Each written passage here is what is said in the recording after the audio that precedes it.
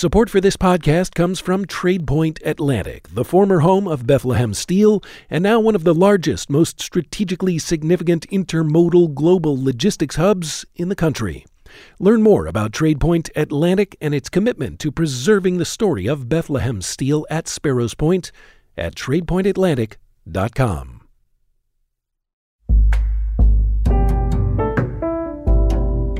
Welcome back to Sparrows Point, an American Steel story. I'm Aaron Henkin, and this episode, we're going to get into three overlapping stories: labor unions, race relations, and civil rights at Bethlehem Steel. Now, you might remember near the end of our last episode, we learned that Sparrows Point's steelworkers unionized in 1941, right on the eve of World War II. But let's zoom out for a minute and look at the fact that this mill had already been up and running for about 50 years before that. And let's remember, too, that this is a plant that was designed with a very intentional company town built around it. And that company town was built with the goal, really, of controlling the workforce by providing everything from housing to schools to a company store. And that town was racially segregated by design, as were the jobs at the mill. The whole scenario was also designed to keep labor unions out of the picture. So what happened 50 years later to throw open Sparrows Point's doors to a unionized workforce? And what happened in the decades after that to desegregate the jobs in the mill? We're going to answer those questions in this episode, but first, I want to introduce you to Mike Lewis. These days, Mr. Lewis works with the United Steelworkers International Union. I interviewed him over the phone from his office in Hampton, Virginia. Mr. Lewis worked at Sparrows Point for 33 years. He started in 1979. He was 18 years old at the time, just out of high school. I was hired, and on my first day, they told me I was going to be reporting to the tin mill. They took us over for a tour, introduced us to the supervision within the tin mill, kind of explained a little bit about what we would be doing, and assigned us locker rooms, gave us our hard hats and steel-toe work shoes and safety glasses and all that good stuff, and told us how we would be scheduled and everything. I remember it like it was yesterday. It was about 7 of us that day that started at the same time. Mr. Lewis will tell you when you were a steel worker, it was a commitment to an entire way of life. And what I mean by that was you worked at Sparrows Point. You know, you knew you were going to have to work in conditions that were dirty at times, hot at times, cold at times. You know, you had to deal with certain workplace hazards. You had to always deal with layoffs because the steel industry was a cyclical business. And you almost accepted it. And to your fellow steelworkers that you worked with, the people who depended on you for their safety and you depended on for your own safety, it was a type of camaraderie that it's almost hard to explain if you've never experienced it. We just worked at the point. And if you had a job at the point and you worked at the point, you were part of that point family. Being part of that family also meant being part of the union, paying dues and going to meetings on Dundalk Avenue. We always knew that we were represented. In fact, I think some of us took some of the benefits and wages that we had for granted, and I didn't really fully understand what all it took to garner a lot of the things that we took for granted, like what people would call today the Cadillac health care plan. Progressive pay increases, time and a half for overtime, the paid holidays, the sub pay if you were on a layoff period, the supplemental unemployment benefit along with the regular unemployment benefit, all things that came out of hard-fought negotiations that if you never involve yourself in the process, you think they're just a given. Mr. Lewis says back in the day, when he was growing up, his grandfather was a big influence on him. He was a longshoreman who initially had worked at Sparrows Point when he first arrived in Baltimore. He was a very strong African-American figure in my life. And he always told me that all things being equal, you're going to finish second.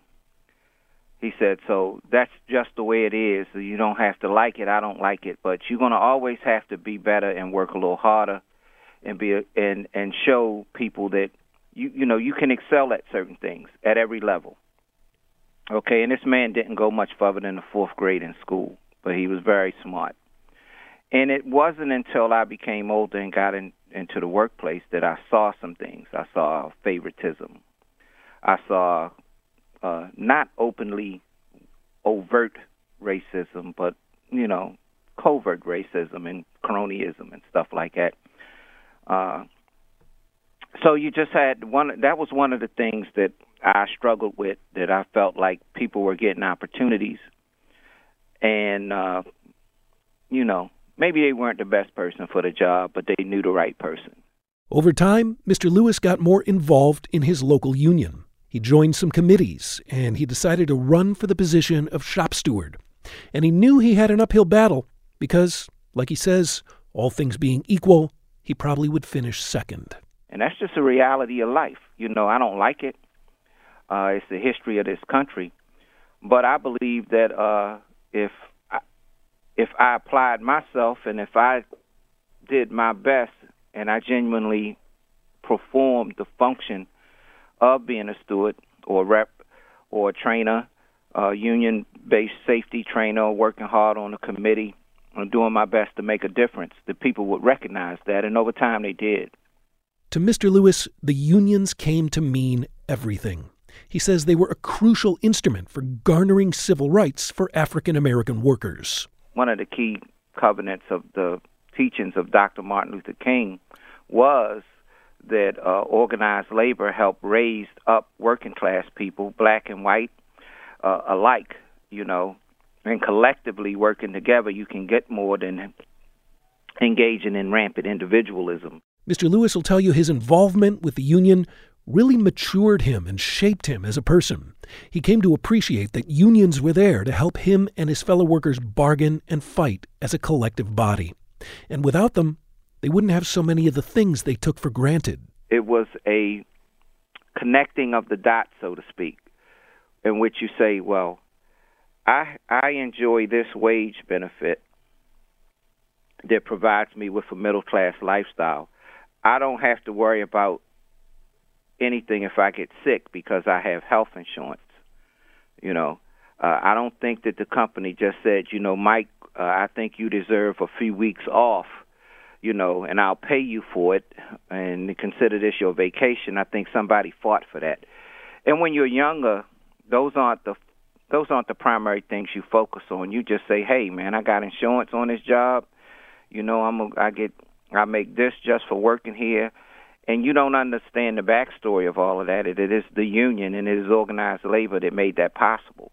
And when you become aware of that, Mr. Lewis says you have two choices. You can keep taking it for granted, or you can do everything you can to try to preserve and enhance that union. When it came to union participation, Mr. Lewis says, you're either part of the solution or part of the problem. And he made a conscious decision to become part of the solution. In the locker room, you heard people talking. This is Lonnie Vick. We met him back in the first episode of this podcast. I'm going to call my shop steward. I'm going to call the union president, right? And they would arrive on the scene, and you could hear some of the discussion. Mr. Vick was a welder in the Marine Division at Sparrows Point. He was a member of the Industrial Union of Marine Shipbuilding Workers of America. See, the union would go and deal with management, right? So I knew that, hey, this is something that I need to be a part of. If I'm going to be in the workforce, I need to be a participating member of the organization that their only duty is to protect me, protect my livelihood, and to help me increase my earning capacity. That is the function of a union. In 1970, when Mr. Vick started work at Sparrows Point, the work bathrooms in the plant still had the old segregation-era signs on them that said white and colored. He said the bathrooms were actually desegregated at the time. Those old signs were just a vestige. But segregation was most definitely still looming large when it came to job opportunities.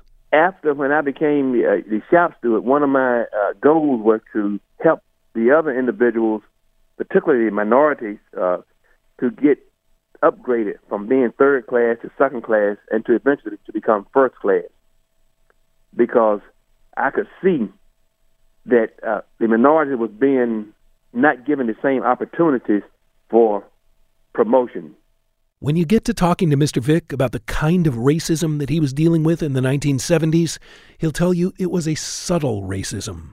And he says it wasn't your fellow workers so much who was discriminating against you. It was the invisible hand of the corporation.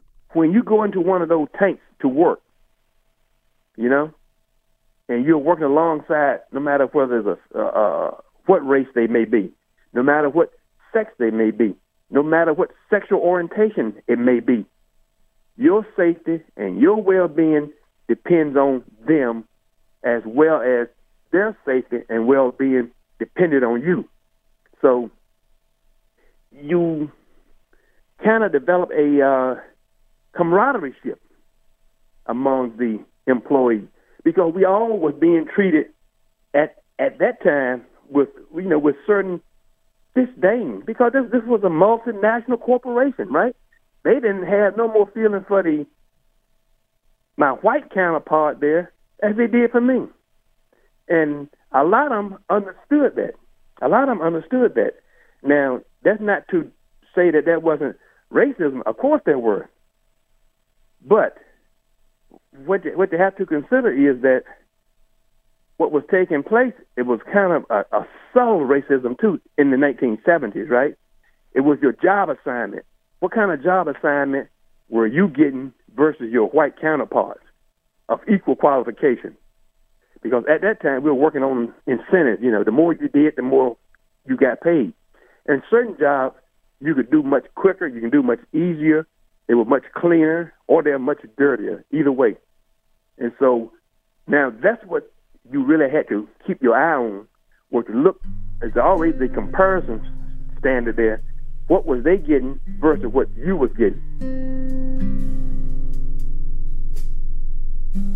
All right, we're going to rewind now from Mr. Vick's era, the 1970s, all the way back to the early days of Sparrows Point in the late 1800s. And we're going to turn again to our historian, Mark Reuter, the author of Making Steel.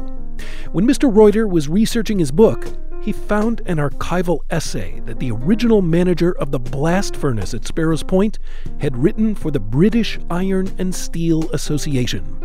And this essay was a cold, calculating evaluation of the different types of ethnic groups that were employed at Sparrows Point. He did it in a very clinical fashion, like he was discussing the processes that make steel. And this is what he said. He said that the most loyal and anti-union and family-loving worker that they wanted working at Sparrows Point were the Pennsylvania Dutch. They were instinctively against unions, and they were the ones that they favored. The essay went on to praise the Irish and English workers as well, and then it got around to talking about the black workers at Sparrows Point, who were living in the segregated housing on the other side of Humphreys Creek. Well, this essay was very explicit. Then Pennsylvania Steel didn't want black people, black men from Baltimore.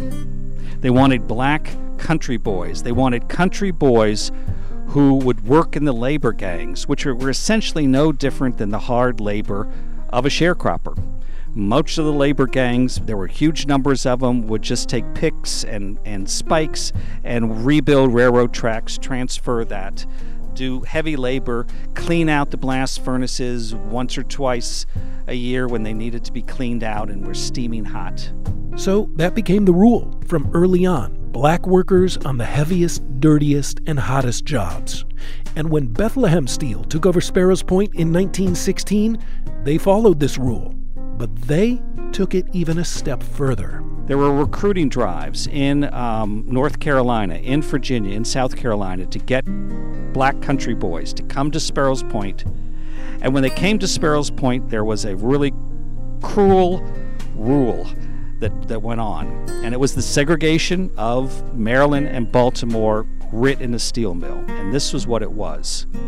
a black worker who came to Sparrows Point joined the labor gangs.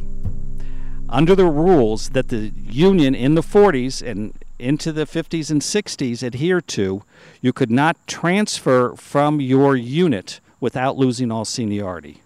Therefore, by funneling blacks into the labor crews early on when they're 18, 19 years old, by the time these guys are 30 and 40, they're going to stay in the labor gangs, which again had the lowest wages at the point. Now, you heard Mr. Reuter mention there the emergence of unions at Sparrows Point in the beginning of the 1940s. And I just want to drop a sidebar into the story here for a minute and talk about why then. Why were unions finally allowed on the scene after Bethlehem Steel had been so opposed for so long? Well, the short answer is it had to. Labor historian Bill Berry will remind you that something else is unfolding at that moment in history, the Second World War. What happens is, at the beginning of World War II, there was a provision in the declaration of war in the defense industries that if a company was in violation of a federal law, it could not bid on federal contracts. Bethlehem Steel had been found guilty of unfair labor practices, as had Ford, by the National Labor Relations Board, which at that time was just getting started. And so in order to qualify for what was going to be this huge bonanza of military steel orders, they relented. And in 1941 at the Bethlehem Steel Sparrows Point, the union was voted in by a huge margin. And the union, for all the good it did, was originally ushered in and overlaid onto a pre-existing foundation of racial discrimination. So an ostensibly good thing, like unit seniority, meaning you got paid more the longer you were in a unit, could end up being a straitjacket if the unit you got funneled into was the lowest paying unit at the plant. Someone needed to be brave enough to step up and challenge that system. Fast forward now to the 1960s. Okay, we speaking about Eddie Bartee Sr. This is the voice of Eddie Bartee Jr. His dad passed away a few months before this podcast got going. But Mr. Bartee Sr. was a major force for racial justice at Sparrows Point, and his son graciously sat down to talk about his dad's influence as a union leader and a civil rights activist. I was in the first grade, and my brother and my sister was in the second grade.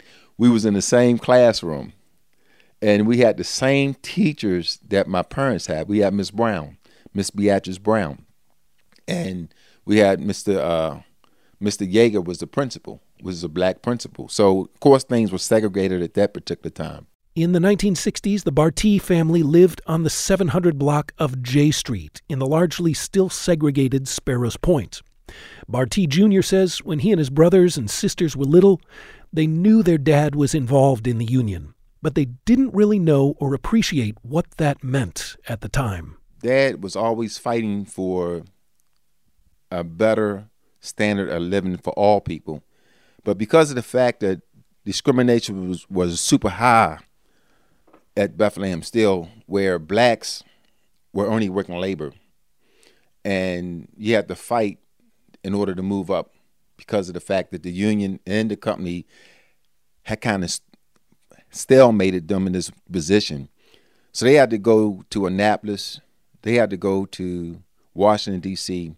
They had to fight for the incentive degree. They had to fight for back pay because they were denied promotions. Bartee Jr. remembers when they were little, their dad would have him and his brothers distributing leaflets door to door from Sparrows Point to Turner's Station. They knew they were helping their dad with work stuff, but they didn't understand the impact of what they were doing. My father had a great impact on the steel industry because of the fact that once he became the vice president in 1962, they were able to go. They had a group called the Statesmen, which was a black group. And this was from Gary, Indiana. This was from Illinois, Chicago. All the black steel companies had black pockets of black people that would gather together to go fight over Washington, D.C. to promote this incentive degree. The incentive degree came in play. It was a major thing in the 70s, the early part of the 70s it came through. So what it did, it promoted the black people to actually move up on the units and become crane operators, become truck drivers, and eventually to open the doors for blacks to start to become foremen. I went over to D.C. with Dad and them on the bus a couple times, and it was interesting just to see how they went to the Justice Department. They went several different parts of the government, and they would sit there and they would lobby to make changes. So it would be 2-3 buses, and when you filled that room up, you would get people's attentions. And like you say, that was just the beginning of the tip of the iceberg for me as a young kid to learn as I went through exactly what was going on. As the 60s progressed, black union workers filed lawsuits that added to the political pressure.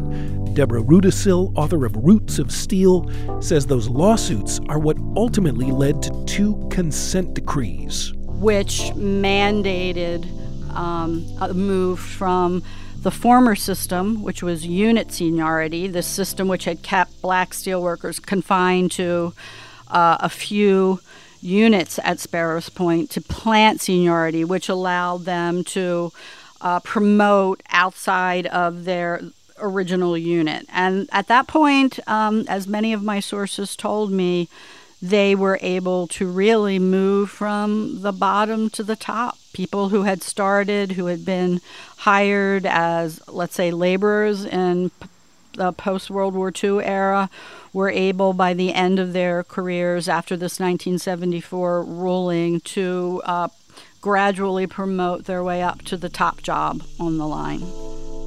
All right, I want to harken back to something we learned a few minutes ago this episode. Remember how it was the advent of World War II and the prospect of missing out on those plum military contracts that finally snapped the management of Bethlehem Steel into shape and got them to open the door to labor unions? Well, in the 1960s, there was another war going on, the Vietnam War, and you guessed it, those plum defense contracts were dependent on steel companies being in compliance with the Civil Rights Act of 1964. Over the years, whenever Bethlehem Steel, which was, one of the United States' kind of most respected and most successful companies, whenever they were under pressure from workers, for example, during the drive for unionization during World War II, later with civil rights in the 1960s, one of the ways that the government forced them to accept unions, civil rights demands of black steelworkers was because they wanted defense contracts. So that was enormously important. And without that kind of stick to force Bethlehem Steel into accepting changes that they didn't want to expect, those things would have taken a lot longer. One of the stipulations of the consent decree, by the way, was that Bethlehem Steel was required to compensate black workers with back pay for past discrimination. I remember sitting with a black coworker at the time the consent decree was being settled. This is Len Schindel, a former steelworker and union leader who advocated for his black colleagues at the time. And we tried to figure out how much money he had lost by not being in a skilled department that was kind of closed to him all those years. And we figured it out to, I think, $65,000. And he had just gotten a check for, I think, $1,200 for back pay for past discrimination. What's that old expression? Power is never given, it must be taken. I think the moral of the story here is that historically, unions have been the workers' tool to take that power. Lonnie Vick puts it this way. As an organization, they know that we bring strength to the workforce, and the corporation do not want that to happen. The reality is, though, union strength has been dwindling nationwide for decades. It was down to 20% in the mid-1980s, and today it's down around 10%. Here's Mike Lewis again. The time in the late 70s when I started, when CEO compensation was 40 times that of the average person on the shop floor, until we fast forward right now, and CEO and compensation is 450 times that of the average person on the shop floor. And what happened in between all of that is the correlation between our union density in this country. As unionized workers went down and the unionized workplaces went down, what went up was CEO compensation. So I spend a lot of time trying to help people see the correlation between the two, because it's not by accident. Later on in this series, we're going to get into the reasons behind the eventual decline of Sparrows Point. And when we do, we're going to hear a fair amount of talk from steelworkers about who or what to blame for that decline. Len Schindel says sometimes that finger gets pointed at the unions themselves. As imports penetrated the markets, as globalization developed, and there were steps taken which people saw as negative in terms of conceding some on working conditions, conceding some on stuff like vacations and wages to some extent. I think there was a tendency for people to blame the union for becoming weak, and I think in some cases that was a legitimate criticism, because when you negotiate in a concessionary fashion, you need to always be asking, what are you getting in return? Are you, for instance, getting the company to invest more money to make the operations more viable, or are you just giving way that they can then use to however they see fit? But I think over time, as people lost some of the things that they might have taken for granted, we might have taken for granted, not they, I think the perception of the union changed. You must invest in your employees' education. You might remember Andrew Morton from the first episode in this series. He's the steelworker who taught himself computer programming and ended up creating an interactive software training package for Bethlehem Steel.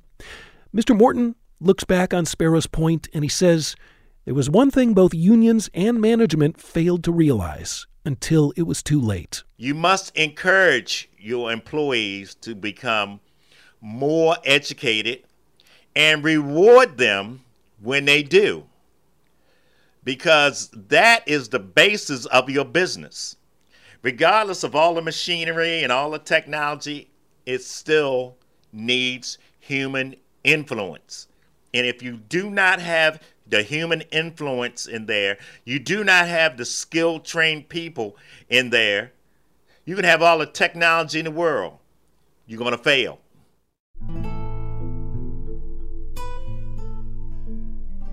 On that note of foreboding, we're going to get ready to wrap up this episode. And as we do, I want to bring one more voice into the mix here to reflect on what we've learned together over the past half hour or so.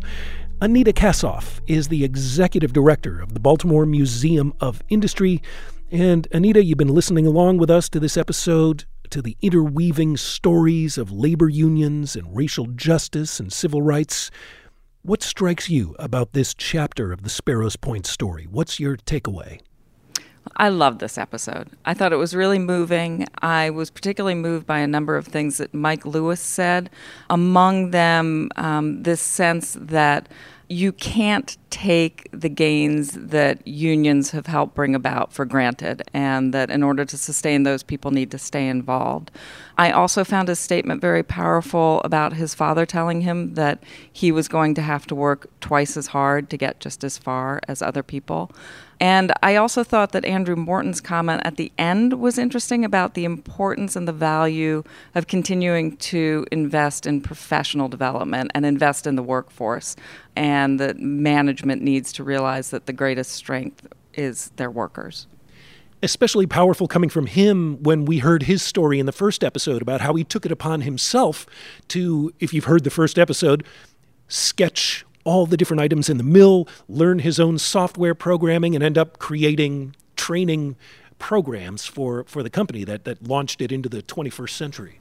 Yeah, I mean, I really thought that description from the first episode sounded like a TED Talk, because what it reminded me of was Andrew Morton saw the same things that everybody else was looking at but he saw something different in them. So he saw that there was a problem that the engineers were writing the training manuals when it ought to have been the operational people who really knew how things worked. And it was something that anybody else could have observed, but he saw it in a different way and did something about it that was really important. You know, a real learning moment for me this episode was this idea that certain pressures were brought to bear on Bethlehem Steel and the steel industry at large by the U.S. government. And there's this sort of carrot and the stick. Whenever there was a war, there was a bonanza of military contracts. And those contracts were only available to you as a steel company if, for example, before World War II, you were in compliance with union regulations. And then later, during the Vietnam War era, if you were in compliance with civil rights statutes. Yeah, that made a big impression on me, too. The importance of policy at the federal level in shaping corporate behavior. I thought that was a really important takeaway from this episode. And as was the statement by Mike Lewis towards the end of the interview that none of this is by accident. He was referring to the rise in disparity between CEO pay and the average pay of someone who works on the shop floor, increasing from, I think it was 40 times when he first started working to 450 times today. You know, he correlates that to the decline of the power of unions, but he also says, very powerfully, this was not by accident. Anita Kassoff is the executive director of the Baltimore Museum of Industry. Anita, always grateful for your insights, and we'll talk again next episode. Thank you. I look forward to it.